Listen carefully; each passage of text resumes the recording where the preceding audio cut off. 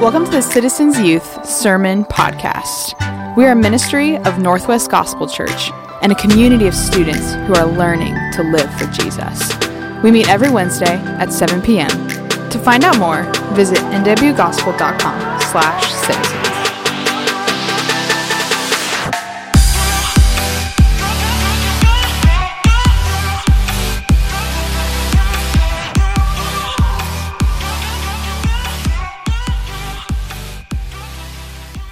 You guys were going on and on a little bit earlier about moments that you were gullible, and I was like, all right, so this is the crew that we should probably play some poker together sometime. I don't know if I can make that reference in youth, but it's probably okay. Yeah. No, it is. It's like, there's like, you're kind of talking about these gullible moments, and there's always that one friend, and I know you're out there, who's just like, never fell for anything, super cool. And you're like, all right, guy, like, sure. One time when my wife and I, we've been married for nearly 7 years at this point, when we were newly married, no kids, nothing to do on the weekend, we had nothing taking up our time. I found myself scrolling social media, and I saw this ad, which that's just like bad news. Just scroll past that stuff, don't stop for the ad. But it said the best burger in the country is here in Portland. And I was like, oh my gosh, it's here. And so I'm like scrolling, and it's all these like pictures of food and stuff. I'm like, let's go. And it goes to this place, and it's saying that there's a place in Northeast Portland called Janusch's. And it's like this, our experts have traveled the country. This is the best burger in the country. I'm like, I believe it. I'm fully convinced. Thank you, internet. It's there. It must be true. And then I completely forgot about it.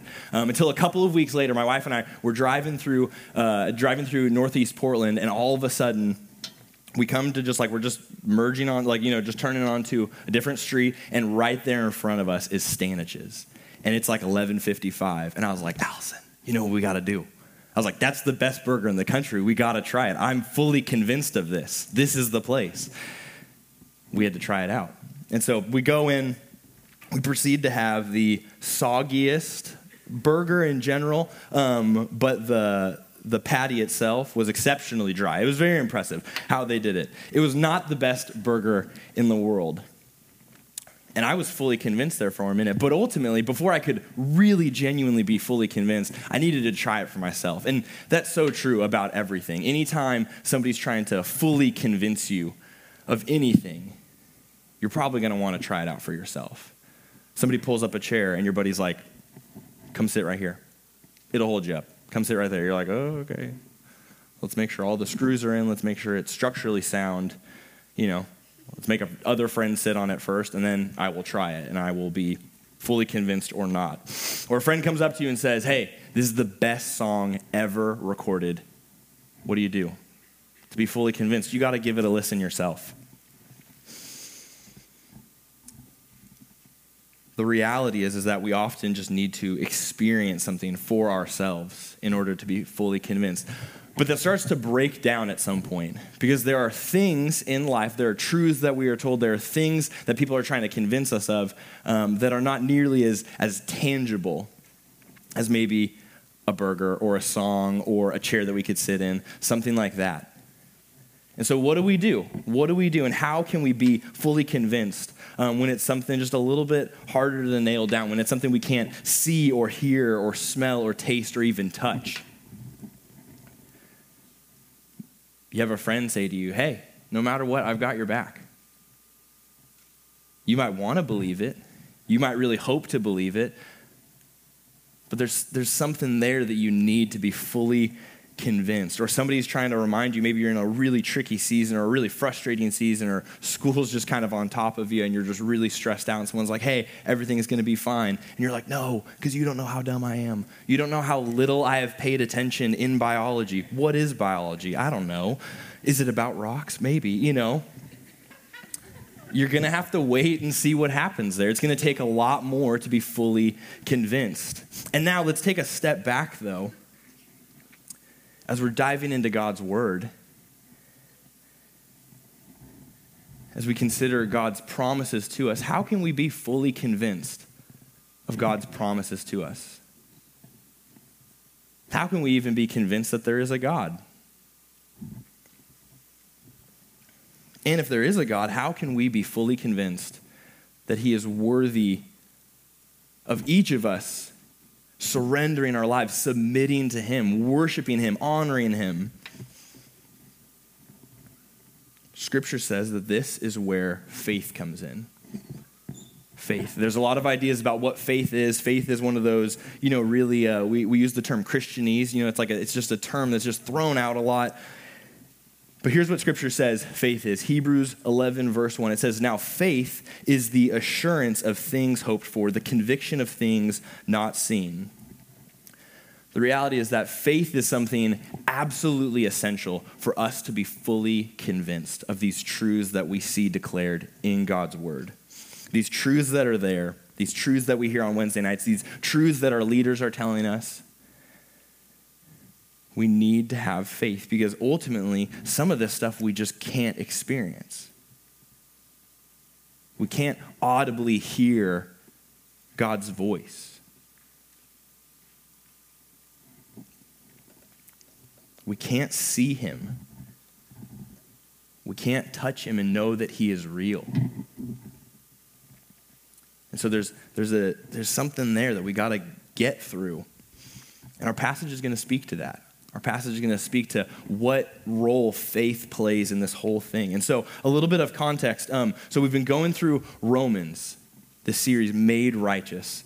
This idea of how in the world does God take sinners, all of us who have fallen short of his perfect standard, and how in the world does he make us righteous? And how does he do that in a way that's actually just? How does he do that without just, sweeping our sin under the rug or something like that? A little context for our passage. Early in the Bible, in the book of Genesis, we're introduced to a man named Abram, whose name is later changed to Abraham.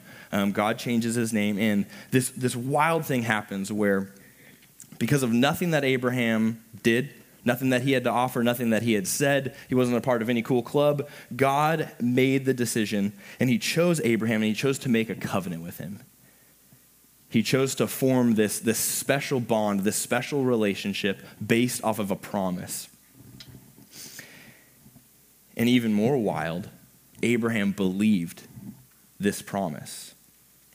God promised to him a people. He promised him that he would have countless and countless children and grandchildren and great-grandchildren. He promised him a place where his people were going to dwell, where they are going to have security, and he promised him prosperity with God himself. So he promised, this was a sweet deal. But as we're going to see a little bit once we get into this passage, some of these promises were pretty big promises. And if you're like me, you read these promises that God made and you're not quite sure if he's actually going to be able to fulfill them. But Abraham believed. And it says in Genesis, it says that Abraham's belief, his faith, was counted to him as righteousness. Because he believed God, that was counted to him as righteousness. So let's dive into our passage. We're going to read just these first couple of verses 13 through 17.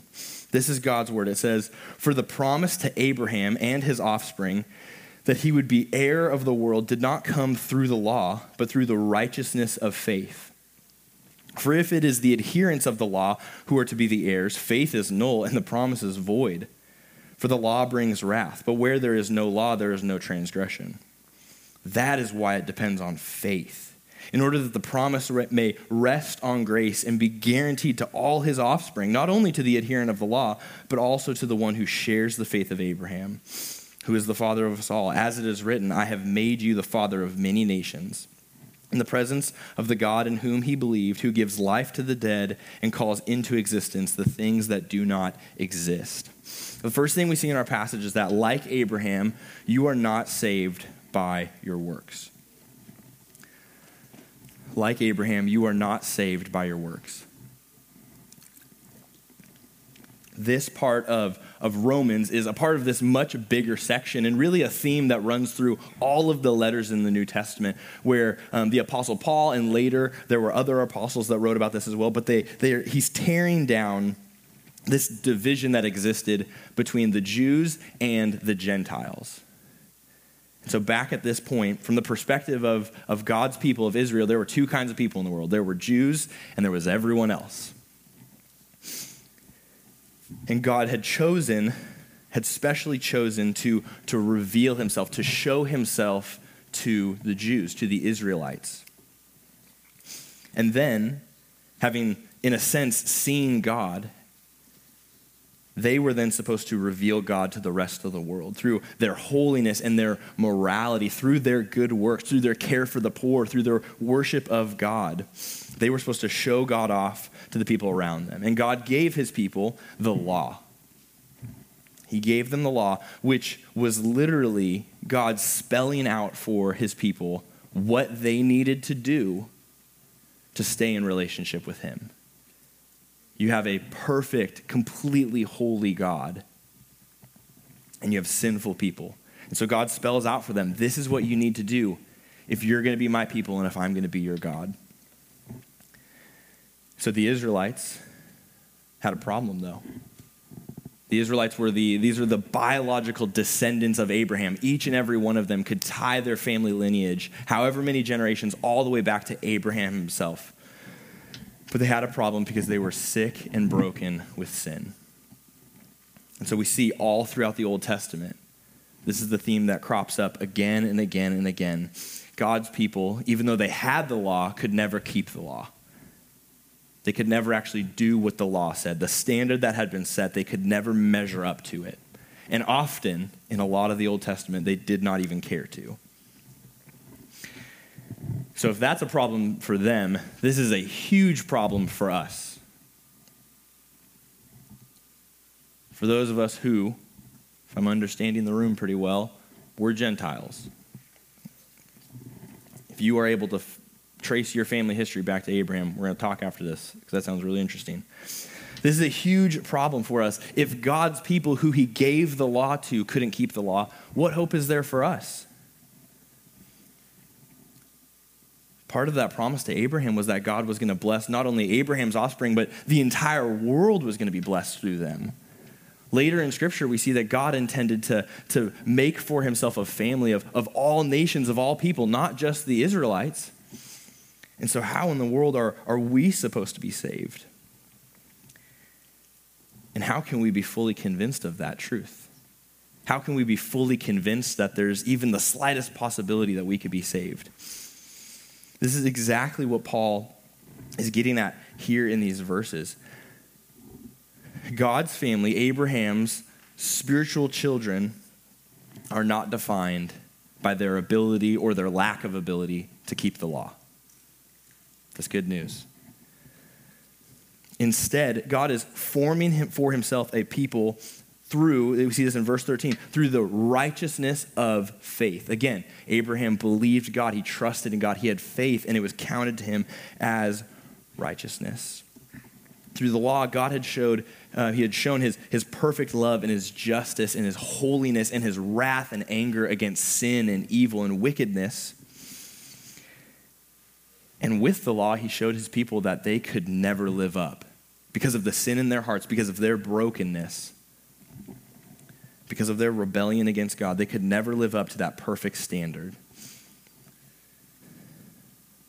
So that's what our text is even getting at as it talks about the law produces wrath. If we measure ourselves against the law, we realize that we deserve judgment. We can't be perfect. So that's what we see. It's not what you can or cannot do that saves you. It's ultimately about who God is and what God has already done. And how we get in on that is by being fully convinced that God is who he says he is and that he's going to do what he says he is going to do. And that's where that grace comes in. It's grace. If this was about what we could do, citizens, if this was about how hard we could work or just how much we could just bear through life, grit our teeth and just go for it, then we've earned that reward. But it's not about that because we can't live up to that standard.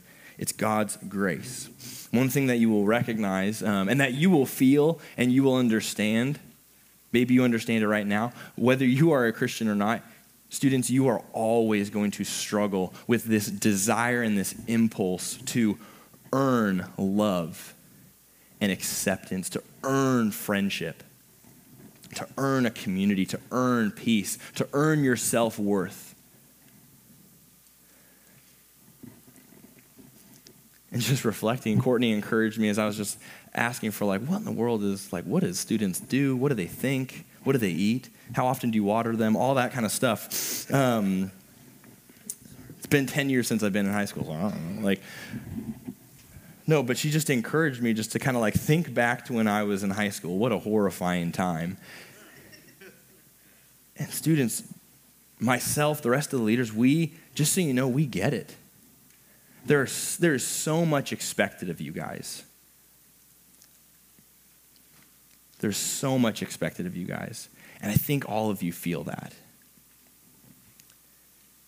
You are expected to, in your life, and especially in our kind of current, the moment that we're in history, with social media and all these different things, you are expected to stay up to date with everything your friends are doing, and to care, and to like it, and to share it, and to learn the dances and keep up with the trends.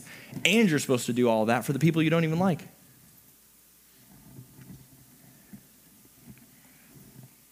You're supposed to get good grades, and you're supposed to play a sport. Once you're old enough, you're supposed to get a job, get your license. Get 8 hours of sleep, too. You're like, what? A lot is expected of you students, but the reality is that just plays into this natural desire that you all have and that every human being has to earn, to strive, to work, but not work in the good sense of contributing to I need to do something in order to be loved. I need to do something in order to have friends and family and to be cared for and to be valued. If you're not a Christian and you kind of feel like you're on the outside looking in on this whole Christian thing a little bit, that is an important truth, is that there is nothing that you can or cannot do that saves you. It's not about works of the law, whatever law you're trying to follow. Instead, it is faith. It is in faith turning from your sin, turning from your rebellion against God, your rejection of God, and it's turning in faith to God. Because you trust that he has promised he will save you. You trust that he has promised and he will make good on the fact that he will hear your prayer, that he will answer your prayer. It's trusting and having faith that God offers you forgiveness for your sins and he offers you new life in him. That offer is available to anybody who would turn from their sin in faith and turn to Jesus to be saved. It's wonderful news. And for those of you who do believe, who would call yourselves Christians, the reality is that until sin is fully and finally dealt with, absolutely, completely, totally, you are going to fight. And you are going to need to fight against the desire to work and strive and earn not just the love and acceptance and friendships of those around you, but you're going to have that with God. You're going to have to battle against that desire to earn your salvation, to earn God's love. You're going to have a bad day and you're going to be like, what do I need? What good thing do I need to do so that God will love me again? What bad thing do I need to avoid so that I can still go to youth group and hang out with my Christian friends? No. There is no amount of hanging out with your youth group friends. There's no amount of Bible reading. There's no amount of prayer or devotional time. There's no amount of conferences that you can attend that is going to earn your way to God. It's never going to save you. It's only through the righteousness of faith. Only through that righteousness of faith could Abraham receive God's promise to make him a great nation, that promise that he made to him. And only through the righteousness of faith can you be saved and included in God's family. That family that we are children of God. We are the spiritual children of Abraham. We are, when Christians, when God saves sinners and makes Christians, he is fulfilling his promise to Abraham to make him a great nation. Yes, he did that physically with kids and grandkids and all of that, but he is doing that spiritually. as he is bringing sinners, as he's saving them and bringing them into this family of faith. This family where, again, it's not about what you do or don't do. It's about what your last name is. It's about whose you are. You're God's. It's a family that is formed from the God, our text says it, of the God who created the heavens and the earth, the God who created everything that you see and everything that you do not see, the God who literally makes living things out of dead things. Let's continue in this passage. Let's pick it up in verse 18. In hope, he, that is Abraham, in hope he believed against hope that he should become the father of many nations.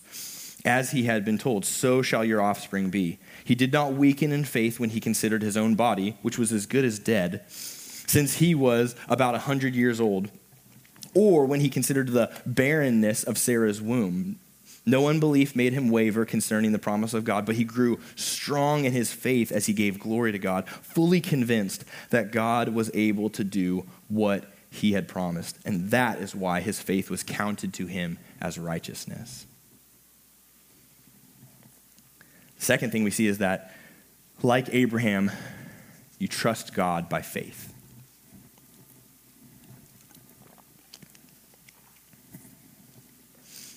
Paul focuses here in this part of Romans on not just the promise, but specifically Abraham's response to God's promise, and specifically that promise to make him a great nation. Our text tells us there, and it's part of that story back in Genesis.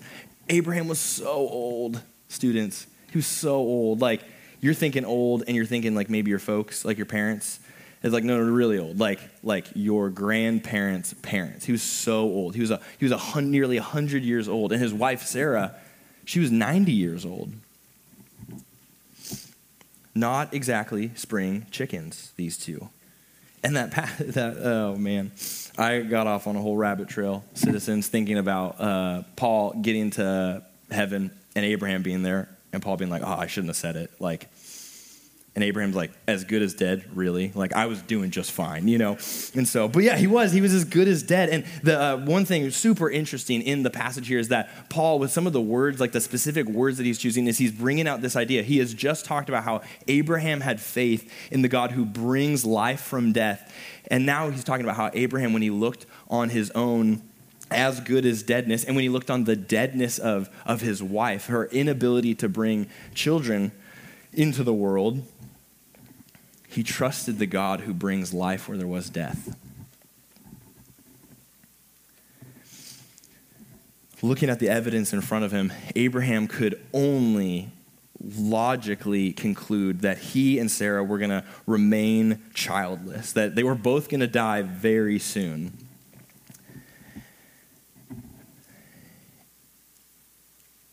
And he should have come to terms with the fact that God couldn't possibly do what he had promised to Abraham. But what was Abraham's response? Verse 18, in hope he believed against hope. Verse 19, he did not weaken in faith. Verse 20, no unbelief made him waver. Verse 20 again, he grew strong in his faith as he gave glory to God, fully convinced that God was able to do what he had promised. Abraham believed God. He had faith that God was going to deliver on his promise, a massive promise. And it was that faith, that's what was counted to him as righteousness. That's what God looked on and approved of. Again, it wasn't anything he did. It was the fact that he believed God. He believed who God was and he believed what God had promised him. And God delivered. If you go back to Genesis, God delivered the whole nation of Israel, countless upon countless children and grandchildren and great-grandchildren came because God brought life where there was deadness.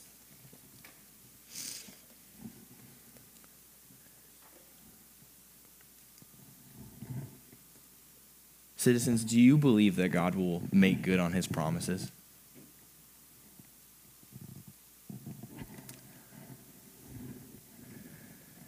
Do you believe that God will do what he says? This is what faith does, not for us, but to us. before we have doubts. And it's normal to wrestle with doubts as a Christian. But as God strengthens our faith, we find ourselves, it's miraculous, citizens. We find ourselves in the face of all of the evidence in front of us. We find ourselves believing that God is exactly who he says he is and that he's going to deliver on all of the things that he has promised to us. And friends, if you read your Bibles, it's a book of promises. It's stories and letters and poems and prayers and all of that, yes, but it's all promises.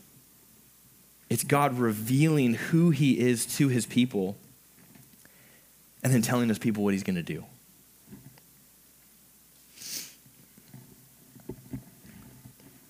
So you can trust when God says that he will, if you call on him in prayer, if you believe, if you have faith, that he will awaken you spiritually. He'll do it. He'll forgive your sins if you have faith and ask him. All the things that you're struggling with and the temptations that you're experiencing and the pressure that you feel just trying to live life, just trying to get to summer break, which I know feels so far off. All of those things, God invites us to go to him. And the fact that we would go to him in prayer, that's an evidence of our faith right there.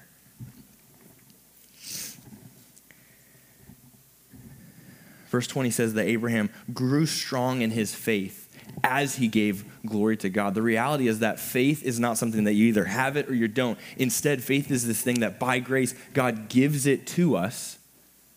He gives us the capacity to be fully convinced of who he is, fully convinced that he's going to deliver on his promises.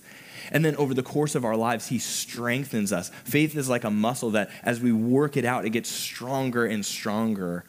It gets more able to do what it is meant to do. God always delivers on his promises. He always proves himself true.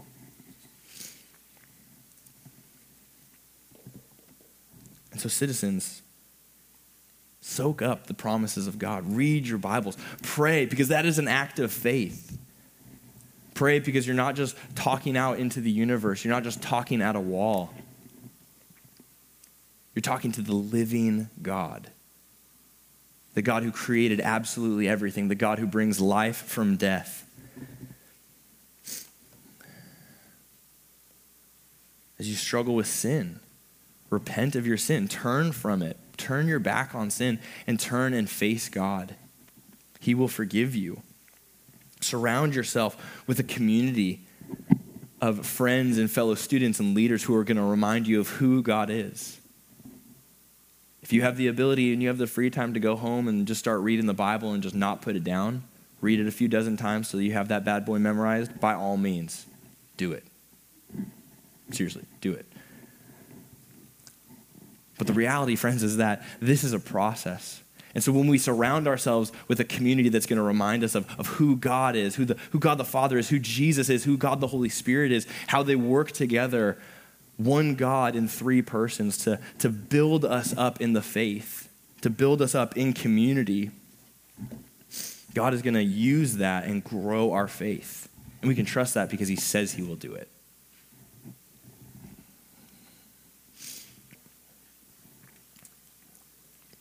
Now, we're spending our time reading this book that the most recent chapters, you could say the most recent updates, 2,000 years old. And the further we go back, the further we go towards the start of this book, it's just older and older and older. And we're talking about a character in this story that God has written. We're talking about Abraham, who was one of the first characters on the scene. And so if you are sitting there and you're wondering, what in the world does this have to do with me? Paul is right there with you. Check out verse 23. He says, but the words, it was counted to him, were not written for his sake alone, but for ours also. It will be counted to us who believe in him who raised from the dead Jesus our Lord, who was delivered up for our trespasses and raised for our justification. Like Abraham, your faith is counted as righteousness.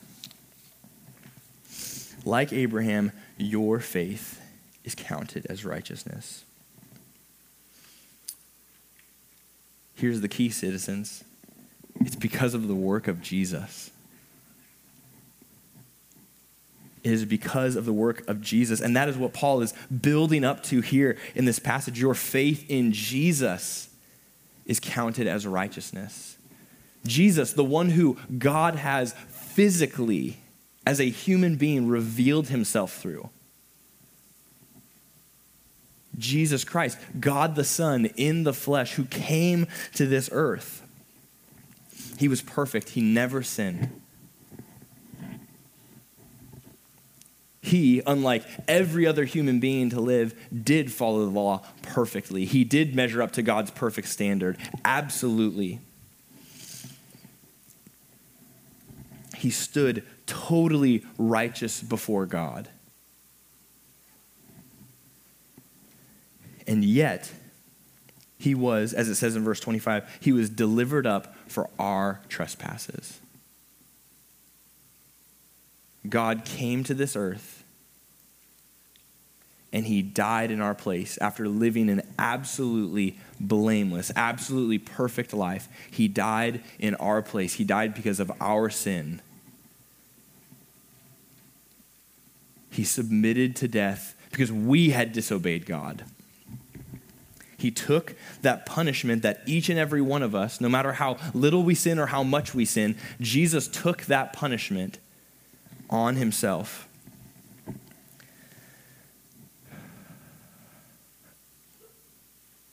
And then he was raised for our justification.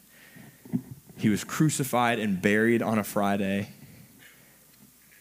And citizens, if you can believe it, if you can be fully convinced of it, on Sunday morning, he wasn't there. The angel said to the women who came to the tomb, "Why are you looking for the living among the dead?" Death itself, having been crushed because of all of our sin, all of our brokenness, all of the little mistakes that we make and all of the huge mistakes that we make and will make, even death could not hold Jesus in the grave. He was raised for our justification. He rose to gloriously tell all of creation, all that he had made, that he was the King of heaven and earth.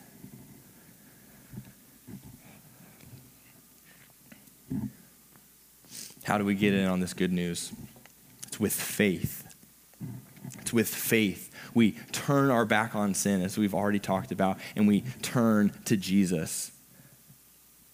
Our hope for new life, our hope for forgiveness, our hope for salvation, our hope for all of the promises of God. And it's with faith we are fully convinced that he is ready, willing, and able to do exactly what he said he would do, to deliver on every promise that he has made. So citizens, when you find yourself feeling unloved and unwanted, know that Jesus loved you to the point that he was willing to suffer and die for you. When you're feeling broken by your own sin, when you're embarrassed, when you're feeling dirty and you feel like you don't deserve anything or anyone, you can have faith that Jesus will forgive you. You can have faith that as you're forgiven, when God looks at you, he sees the perfection of Jesus. And he loves you. He cherishes you. When you're feeling hurt by the sin of others, or just the rudeness of others, just the brokenness of those people around you, we can trust that our God is good and that he is just and that he has promised to deal with sin. So we don't need to play judge, jury, and executioner on the little issues or the big issues, because our God has got that taken care of. When you're feeling absolutely full of yourself, My dad used to, whenever he talks about college, he always says that he was a big man on campus. If you're the big man on campus, know that Jesus Christ is the only one worth glorifying. He's the only one in all of creation, the only human being to ever exist, who is worthy of our worship, who is worthy of our praise, who's worthy of us submitting to him and obeying him because we trust that he is good. It's because he is God himself. When you're struggling and wrestling with doubts, you can trust in faith that going to God's word, that going to God in prayer, that going to the community around you, you will be met with the truths that God is real and he is good and he loves you. When you're feeling worn down and tired and you're just in a season of, however short or however long it is, when you're in that season of just struggling and every day is just brutal, Jesus promises you rest. When you're distracted, you guys ever get distracted? Probably not. Very attentive. Nothing to distract us. When you're distracted by school, when it's just consuming your life, when you're distracted by sports and hobbies, when you're distracted by your boyfriend or your girlfriend, go to God in prayer. Remember that every good gift that he gives us is from God, but go to God in prayer and say, God, I want you to be the center of my life, not these other things, not these passing things. And even in that, God is strengthening your faith. Because what are you doing? You're praying.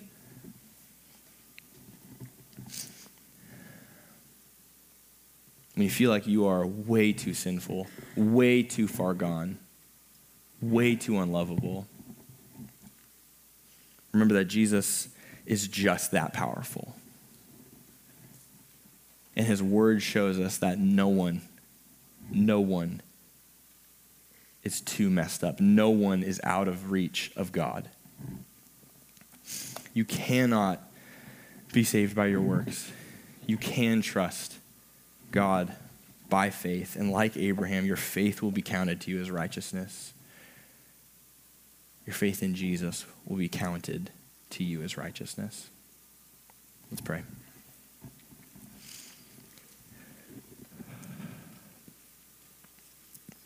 Heavenly Father, we thank you so much for your word. God, we thank you for even just a passage like this, which feels so far off from where we are. It feels so removed from where we find ourselves today, this evening. God, your word is true. And you have written it to teach us and to encourage us, to convict us of our sin and call us back to you. You've written your word to make massive promises that only you could possibly deliver on.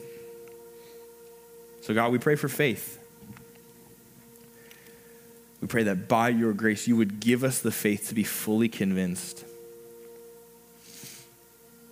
that you can and will do everything that you have promised. And God, would you grow our faith and strengthen our faith?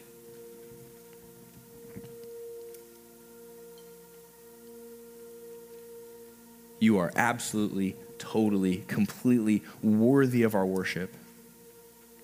And you've promised to transform us, and you've promised to shape us and mold us into worshipers of you. And you give us new life. You give us a community. And God, best of all, you give us yourself. So help us to respond to this. Help us to live and think and act as if this is really true, because we know it is. Thank you. We pray all of this in Christ's name. Amen.